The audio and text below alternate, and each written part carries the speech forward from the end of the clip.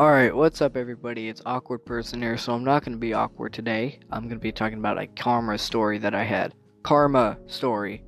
I don't know if I mispronounced that or not. But anyway, I'm going to be talking about how I got karma, uh, by trying to scare my friend.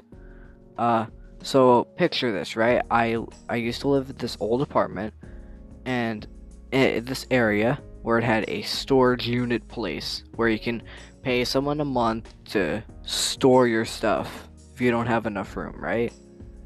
And so behind that is an alley. It's not an alley, it's more like a like a little shortcut to ride your bike sorta deal. But it has a bunch of trash as a Danny DeVito reference. But anyway, let me get to the point. So, you can't actually see the alleyway, like in general. You basically have to either there's two ways to see it. But my friend, I heard her walking up, right? And she can't see the alleyway. So I decided to try to scare her while my bike was next to me. Uh and basically, she walks up to me, I go, "Ah, I'm a spooky monster." And my bike falls on me, and uh I guess the handbrake, not the handbrake, but like this little, let's just call it handbrake.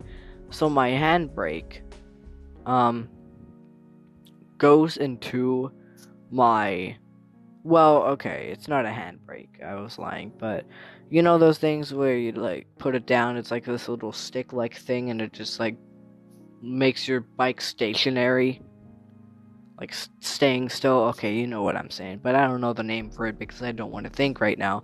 But you know what I'm saying. So that went inside of my foot. The day after, I put, well, I went crying, like I ran, like so I put some peroxide on it, put a boo boo band-aid on it, right? And this was probably a year ago. So I was very childish back then. No, this was probably 2 years ago, never mind. But anyway, let me finish up the story here. Uh, so the next day, it looked like a special effects movie. Like you can almost see the bone on my leg, and it was like all bloody. It had like a hole. So yeah, sorry to disgust you, but that's what happened. But anyway, if you like this karma story, if you want me to make more and think of some more that I had, uh, applaud this thing. I don't know. Okay.